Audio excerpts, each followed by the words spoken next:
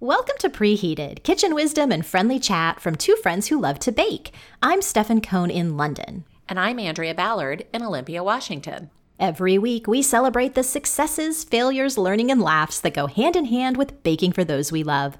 Today, I'm up with the reintroduction of one of my all-time favorite preheated bakes, and it probably won't surprise you since I've been talking about it since we first whipped it up back in season 1. And speaking of all-time favorites, we've got more faves from listeners that span 4 years of baking. So put the kettle on and get ready for some sweet talk.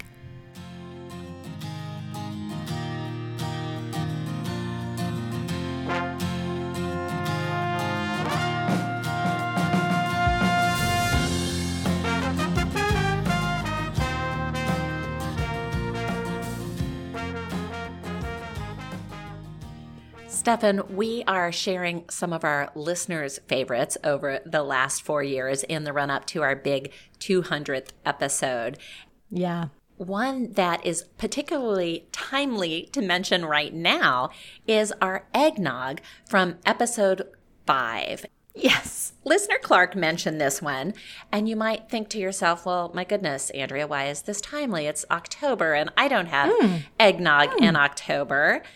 Andrea, why is it timely? Yes. Well, it's because it is an aged eggnog.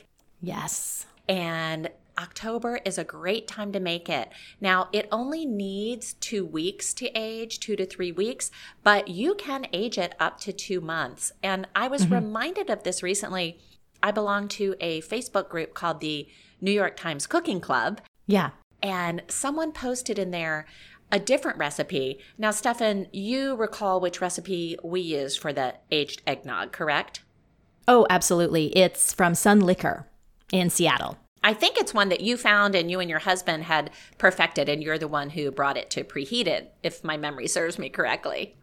Yeah, Andrea, I think we brought it to you even before Preheated started. It's also a fun one to mention because it's one of these things that you and I both made independently, but of the same recipe for years too. And we had both, we had recommended it really highly to you and you loved it also. That's right. Well, the New York Times person who posted recommended a very similar recipe, and it comes from Alton Brown. Okay. So if you do a search for Alton Brown's aged eggnog, you'll find it there. And it's very similar. It's got 4 large eggs, which you separate, 1/3 a cup of sugar, a pint of whole milk, a cup of heavy cream, and then bourbon and rum and the freshly grated nutmeg.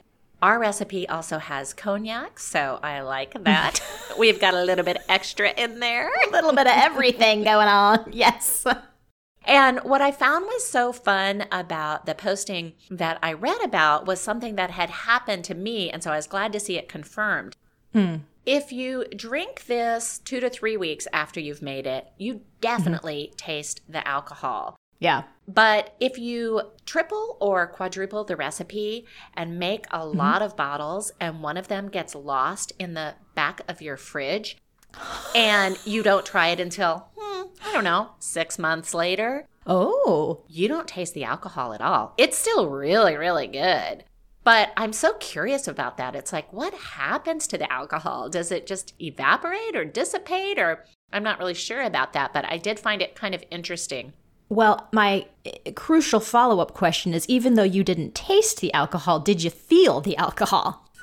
Oh, that's a good question. I only had a tiny sip. Okay, because perhaps the more telling experiment would have been to go ahead and pour yourself a glassful and see if indeed that alcohol had just somehow disappeared or was still there but not as, the taste wasn't as at the forefront. Yeah, it was June, and so it's not really eggnog season. You weren't in the mood. I couldn't stomach a glass full of eggnog at that point of the year. But I also wanted to make a quick note because I know some listeners get anxious when they think about us drinking something with raw eggs in it. And I really trust Alton Brown. He does a lot of science on his recipes, and he assures us in this recipe that the alcohol will kill anything that you're worried about. So it's okay to make this aged eggnog and drink it even if it's not heated. And you can use pasteurized eggs if you're really worried about it. Go ahead and do that. Yeah, and I think one thing that we mentioned in that episode, and I've certainly said over the years, is before my husband started making homemade eggnog, I thought I just didn't like eggnog. I had only ever had the beverage that appears kind of at holiday time in the States, in the carton, like the milk carton, and it's something else. And, it's what it is, and maybe that's a holiday tradition, but the real deal, triple boozy, make it yourself, age it for 6 to 8 weeks. It is one of my favorite things now. And you only have, we only make it at holiday time, as you just mentioned, like it's not what you want in the summer or other times of year necessarily, but it is definitely worth it. And, for all the years we've been making it, we've never had a single problem. It's the second week of October now, but even toward the end of this month, first week of November is when I'm starting to think about putting up my first batch. But, hey, do it now if you want to be toasting that much earlier into the holiday season. Andrea, in the lead up to our 200th episode at the end of this month, we thought it would be fun to talk about what our favorite show title has been over the years. I knew immediately when I thought of this question.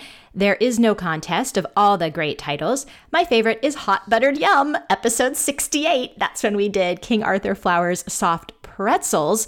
And not only were those amazing, but I just love that title. And in fact, that was a bread month, and March of 2018, the other titles were pretty darn good too. No Need Indeed and Two for the Dough. Also favorites of mine. How about you? I have a few favorites as well, but before I share those, I want to make sure the listeners know who the real writer is in our partnership here. If there's a title that you like, chances are about 99% that Stefan's the one that wrote it, because my titles are usually much more factual and boring. Well, that was a funny thing over the years of doing this show, Andrea, because you were always like, okay, we have to be like really succinct to get on the search engines. Yes. And I'd be like, but I want to call it like, crazy for chocolate or so. Trying to explain to you that no one's searching for hot buttered yum. Correct. I know. But there it is indeed. But we don't care. I love it. So 2 of my favorites. One is episode 14, Biscoff 10, Willpower 0. And I love that title because it encapsulates so well how both of us felt when we discovered Biscoff. Yes. Neither of us had the cookies or the Biscoff cookie butter before we did that particular episode. We made that totally Biscoff pie, and I don't know about you, but that started a journey that has continued to last over the last 4 years for me. Well, me too. And I have not recreated that pie, which if you go back and listen to that episode, I mean, it was a doozy. It was this multi-step, really complicated pie.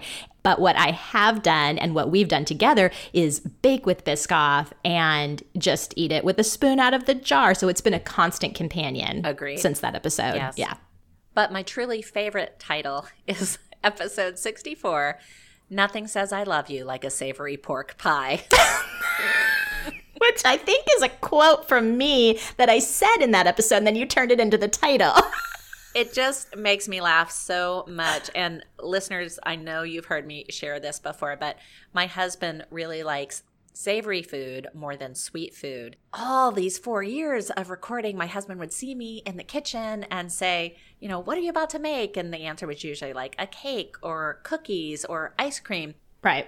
And he'll eat that stuff, don't get me wrong. But the day I said, I'm making a savory pork pie, his eyes just lit up and he was so excited. He was like, oh, this is your preheated this week? Oh, when are we having it? Right. What are we doing? Right. Let me see what you're doing. So it was a big hit. That pork pie, it was Paul Hollywood's from his Pies and Puds book, which I dearly love that book. And that was around Valentine's Day. It was kind of a Valentine's Day episode. And that's, I think, why we were saying, make this for your Valentine. But my daughter especially loves that. And she just requested it again the other day. It's really perfect at fall because it's very cozy and very warm. And the dough on that pork pie has apple cider, hard apple cider, alcoholic cider in it. That's right. It's a really nice one if you're looking for like a fall pot pie this time of year. Yeah, because nothing says I love you like a savory pork pie. It's just perfect. Well, Andrea, so all month long we're talking about listener favorites and your and my favorites from the past 200 episodes. And it's my turn for a greatest hit. And I'm going to reintroduce no surprise to anyone who's a longtime listener of this show, the chocolate chess pie from Christine at Spicy Southern Kitchen. It has been a Thanksgiving regular, and that was from the first of our 3 pie months. That would have been in February of 2017. We said it at the time, and I went back and listened to this episode as well, and I just was rolling around. I was laughing so hard. We said, how dangerous could it be to put what's essentially a brownie into a pie crust? Pretty dangerous. Pretty dangerous. I pulled out my recipe because I had to go scavenging for this. Of course, I could put my hands on it right away. It's just in my easy access folder that I put favorite recipes in my kitchen. It was there, and I've just noted Thanksgiving 2017, London, Thanksgiving 2018, London, Thanksgiving 2019, London, and you know what'll be coming up for Thanksgiving 2020 in London is chocolate chess pie. Are you going to be able to find the cocoa powder that you like to use? Andrea, one of the things that I bought during the pandemic was a large quantity of cocoa powder. Okay. I think several episodes ago, you had admitted to buying a lot of, was it maple syrup? It was steel cut oats. Oh, the steel cut oats. Steel cut oats. I knew it was like a breakfasty thing. Yeah, I did the same with cocoa powder. So I could make chocolate chess pie for the next several years, I think. But you know, one thing, and I should go on record as saying, I think of all the bakes we've ever done, this remains my son's favorite. He requests it whenever I'm making a pie. He is disappointed if it's not a chocolate chess pie. If you're not familiar with this, another really fun reason it's a greatest hit for me is that it's in this category of desperation or pantry pies. And I think we've done such a really nice job of highlighting those over the years. And it couldn't have been easier. I think in the episode, when I'm reviewing it, I say it took me like 7 minutes, you know, aside from the crust. Right. The other reason I like to make it at Thanksgiving, Andrea, is because it calls for 2/3 a cup of evaporated milk. Well, I always have evaporated milk at Thanksgiving because I'm making a pumpkin pie. Yes. So I usually am able to use it up and have nothing left. If you haven't had a chocolate chess pie, I highly encourage you to make it. I think it's listener Carolyn who makes it with her sons, or her sons make it for her, which is even better. It's so easy, super delicious. Yeah, absolutely. My first greatest hit. I had no problem identifying what it was going to be. One of the things I enjoyed upon re-listen was you talking about how you enjoyed the part of the instructions where she tells you to bake the pie for about 45 minutes and that there will still be a little giggle in the middle when you shake it. And you said, Yes. I don't know if that's a typo or what, but I just love that idea. Well, Stefan, I just pulled up the recipe and I can tell you it must have been a typo because now it says there will still be a little jiggle in the middle when you shake it. Yeah. It will always be a giggle to me. So Kristen, I think, listened to our episode and maybe changed that. I know that I mentioned I found this pie to be very dangerous because it is like having brownies and I will eat the entire thing. So I have not made this pie again for myself and my household, but I have made it for other people. And I want to point out the one thing that I have found to be true, as well as the people who made comments on the recipe, and that is it's best served after setting up overnight. Yes, that is true. And that's something that we mentioned on the original review. You cannot eat this one. Well, you could do whatever you want, but it's not best hot out of the oven like a brownie might be. Yes. You want it to set. Yeah, I agree with you. And that's another reason I think Thanksgiving, because like a pumpkin pie has to be chilled overnight. At least that's how I do it before I serve it. And so again, it's just like a nice timing wise, ingredient wise, goes in the fridge, ready the next day. I love chocolate chess pie. Yes. It's like almost time to make it again. I'm so excited. I know. And for Thanksgiving, I'm always looking for things that can be made ahead and that do not need the oven on Thanksgiving Day. Totally. So this one ticks both of those boxes. Remember, we'll have a link to this recipe in the show notes for this episode, which is episode 198. And the chocolate chess pie originally appeared in episode 16. You can find both of those on our website, preheatedpodcast.com, as well as in our Facebook listeners group. Okay, Andrea, so it's time for some more listener greatest hits. And we heard so many fun ones, and it's been so fun to just research this month. But here comes the lemon drizzle cake from episode 45, submitted by listener Lydia. And that episode was called Citrus Success. this drizzle cake really kicked off not only your love affair with a drizzle cake, it was from a cookbook you gave me. It was called Deliciously Vintage by Victoria Glass.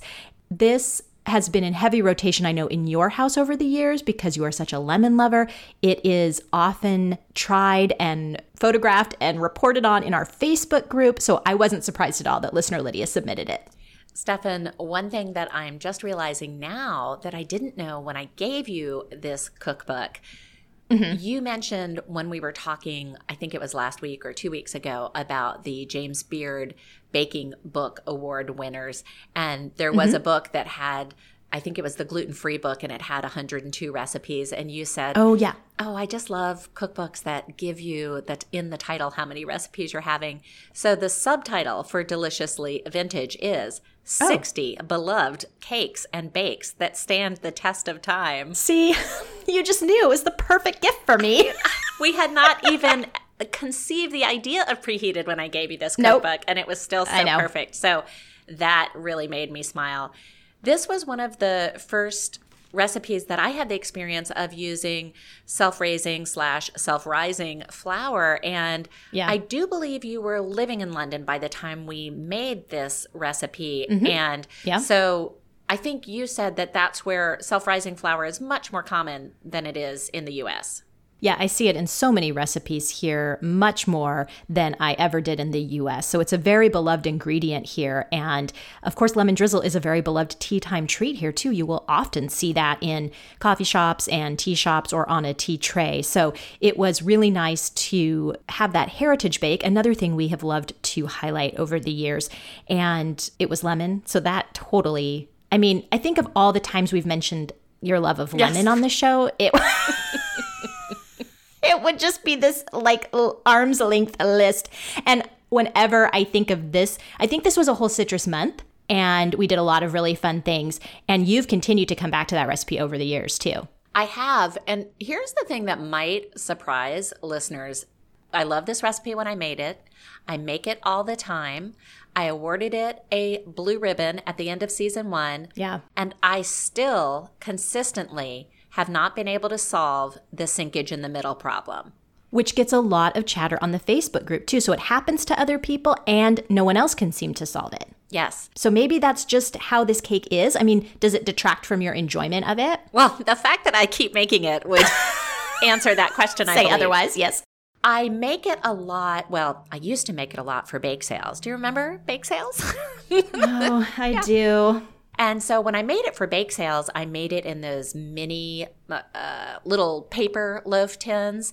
Yeah. And I never had a sinkage problem, but it also was so tiny and it was kind of hard to tell, if you know what I mean.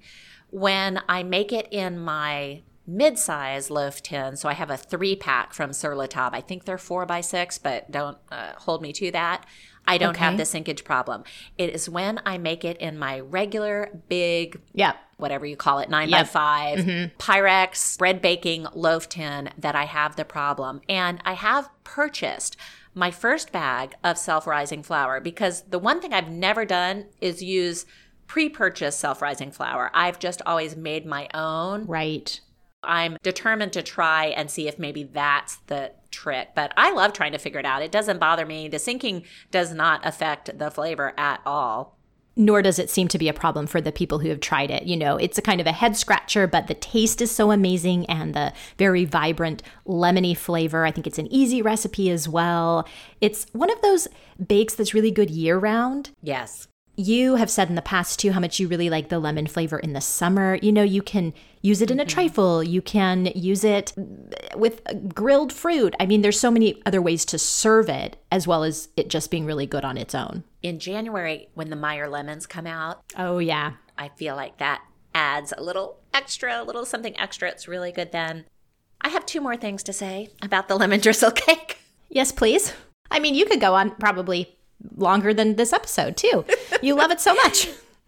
Both of these are related to the fact that this is a UK recipe, and so it's a terminology thing. First, I want to comment on the fact that it's called a drizzle cake. And after I had this, I was like, why is this not the most popular item in every bakery in the United States? It is so good. Why don't I see drizzle cakes?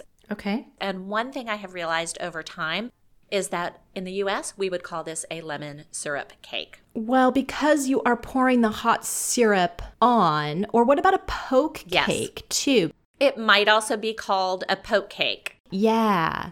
So it's just a terminology thing. It's not that we don't do this technique of taking a warm cake, stabbing it all over, still love that, Right. and then pouring the hot syrup in. I think in the US, and I could be wrong here, but this is just a theory, so work with me on it.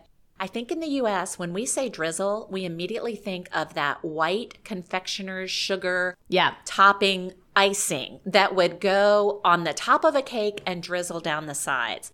Whereas when we take a hot syrup and pour it into the holes in the cake and you don't really see anything when you're looking at the cake from the outside, Fascinating. That's when we call it a syrup cake. So okay, that's my first theory, is that if you like this cake and you're thinking, why don't we have more of this, start looking for recipes for syrup cake or look in your bakery for a syrup cake. And I bet you've got about the same thing. Good point. Oh, wow. Linguistic challenge here. My second terminology thing, if you look at the recipe that we posted online, I even wrote, stir the lemon juice and sugar together in a jug/pitcher with some question marks. Because again, I found that very confusing. But as we discovered when I watched Gemma Stafford's video, she calls a Pyrex measuring glass a jug. Yep. Here's the funny thing, Stefan. Every time I make this lemon drizzle cake, I use my Pyrex measuring glass. Of course you do. You are already using the jug, Andrea. I have been using a jug since day one. I just didn't know it. A rose by any other name. I mean, it's... I love that it's taught us so much. It has. It really has over the years since episode 45. Citrus success. Thank you, listener Lydia, for bringing that one up. That was a really fun memory for me. Well, the next listener greatest hit, Andrea, is more recent, also from episode 164. This was submitted by a few people, listeners Marcy and Lo Wolf, and that is the easy 10-minute tiramisu you just mentioned, Gemma Stafford. This is the recipe that really introduced her to preheated fans. That's the first thing we made and reviewed on the show in an episode titled Terrific Tiramisu. 10 minutes we kind of had an issue with. I have on mine that it was more like 30 to 40, but still didn't matter because it was so delicious. I did the chocolate version. You did the standard version. Both were major hits in both households. And I had mentioned at the time, kind of controversially, this was during Italian month earlier this year. This year? Yeah, that was this year. I know. Time is flying. It was February. Oh my gosh. I had controversially mentioned that I wasn't a huge tiramisu fan, but clearly I had never had Gemma's 10-minute tiramisu because I sure am now. When I re-listened to this episode, my first thought was, how on earth have I not made this again? Because it was so fabulous. Yeah. Mm-hmm. And everyone in our house loved it. And it was so easy. My second thought was, haven't we done a great job with Valentine's Day? I hope we've made some real love connections through our bakes over the years. I want to pat myself on the back for that one. Because wouldn't you just fall in love with someone who served you this tiramisu? I agree. And I saw that listener Rosemary made this, and it was a couple of weeks after Thanksgiving, and she chimed in to say it definitely was quick and easy, and it is a make again recipe. So I think this one was a hit, not with our families, but with some of our listeners as well. The nice thing we've said in the past about other Gemma recipes, she says, here's how you can do this kind of quick. Here's how you could expand this if you wanted even more homemade. And one of those was to make your own mascarpone cheese. And listener LeWolf actually did and had great success. So if you have a little more time, want to try your hand at making that cheese to go in, how it would just take it. It would just skyrocket even further. It would be fabulous. I know. I also really want to, when I make this a second time, I want to do what Gemma did in the photos on her website. She piped the cream on top in little dots. Yeah, it's real pretty. I'm looking at my paper recipe because, I print out the recipe and make notes and scrawl on it. And it's covered with the coffee because you dip the lady fingers in the coffee. And so clearly I was like dribbling over the over the paper on the way to my dish. But, I'm not a coffee person. You guys have known that for 4 years. And the coffee really just softens up those lady fingers, which are kind of crisp biscuits, and you don't taste it. I had the chocolate in mine, which was so delicious. Andrea, this was a no-bake. It's also no eggs if you're not a person who eats eggs. So there was a lot to like. And then introduced us to Gemma, which was another big win. Stefan, something that I'm thinking of trying this fall is using something that we made, I think it was maybe season 2, and I still have it in my house. You still have something we made? I know. Don't be frightened. Okay. Hope it's not more eggnog. Well, that's possible. If I went through my garage fridge, that could be there. No, I'm talking about the cherry cordial. Do you remember that? The cherry bounce. I sure do. Cherry bounce. Thank you. I knew there was a cute title for it. That made quite a big recipe, and I did enjoy it when I made it. And then I put it in a hall closet because I wanted a nice dark place for it, at which point I completely forgot about it. Right. So my husband pulled it out recently. What I'm thinking about using it with is one of the variations on this 10-minute tiramisu, which Gemma gave a variation for a 10-minute berry tiramisu. And so I'm thinking I could make it with, I've got those Italian jarred cherries that come in that really sweet liqueur. And I'm thinking if I mixed in some of the cherry bounce with that.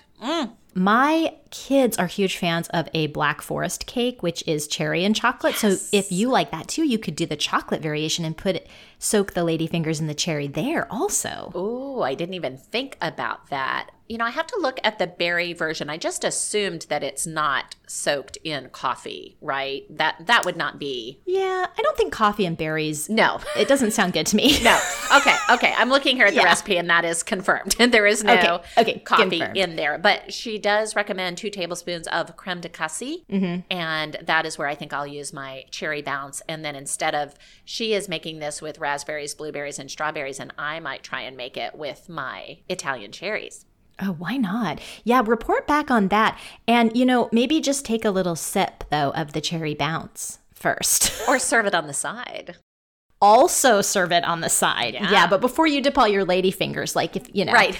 Maybe it hasn't aged as well as like eggnog. Who knows? I don't know. That was a fun month, too. That was Cherry Bounce. And Andrea, I think you're going to know this. The author of Cherry Bounce, we then rediscovered her, and she wasn't really a beverage person at all. She was famous for something else, Kathy Barrow. Kathy Barrow is a famous chef. She writes a column for the Washington Post, and she is a pie lady. She wrote, that's what it was, When Pies Fly and Pie Squared. And Pie Squared is the book that brought her on my radar because it's an entire book about slab pies. It all knits together, doesn't it? This huge history we've created. I just love it. Stefan, one thing that did make me laugh upon re-listening to this episode was one of my challenges throughout all 4 years of Preheated has been reading a recipe through to the end or reading a recipe carefully. And there are times when I think to myself, yes, finally, after 4 years of baking every week, I've really got this down. And yet, here we are, episode 164, and I made this recipe, and I couldn't figure out why my ladyfingers were crumbling and falling apart. Oh, yes. As I dipped them into my steaming hot coffee. Ding, ding, ding, ding, ding. And it was only as we were recording the episode and you said out loud, coffee room temperature, that I went, ugh. Well, because your cookies were like falling apart, weren't they? And you were like burning your fingers because it was freshly brewed hot coffee. Yes. I mean, the aroma must have been fantastic, but yeah. You're like playing hot potato with your little lady finger.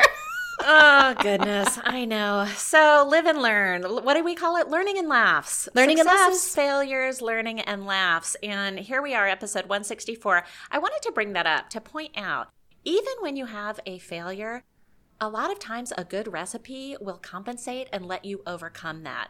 So not a single person who tried my tiramisu said, oh, these cookies are soggy, or oh, they're crumbly, or oh, they're falling apart. Yeah. No one had any idea. Sure. I was the only one who knew that happened, and I had a few little burn marks on my fingers. But otherwise, a really good recipe is something to treasure and hold close because it allows you to make little mistakes and still serve up something delicious. So thank you to the listeners who not only tried that during the Bake Along week back in our Italian month, but also to listeners Marcy and LaWolf who submitted that as their greatest hit. It was really fun to revisit that one. Well, the timer's buzzed and we've got to get the sprinkles on top of this episode. We release new episodes every Monday morning, and next week the hits will just keep on coming as we discuss another of our all-time favorite bakes, a delicious treat that was the start of an ongoing love affair for me. Listeners, if you'd like to get an email and a link to the full show notes every week when our episode is released, subscribe to our newsletter by visiting our website, preheatedpodcast.com. You can also find us on Facebook and Instagram, where we're at PreheatedPod. If you like our show, please rate, review, and recommend us on your favorite platforms. Until next time, I'm Andrea Ballard in Olympia, Washington. And I'm Stefan Cohn in London. Thanks for listening. Be well and sweet dreams.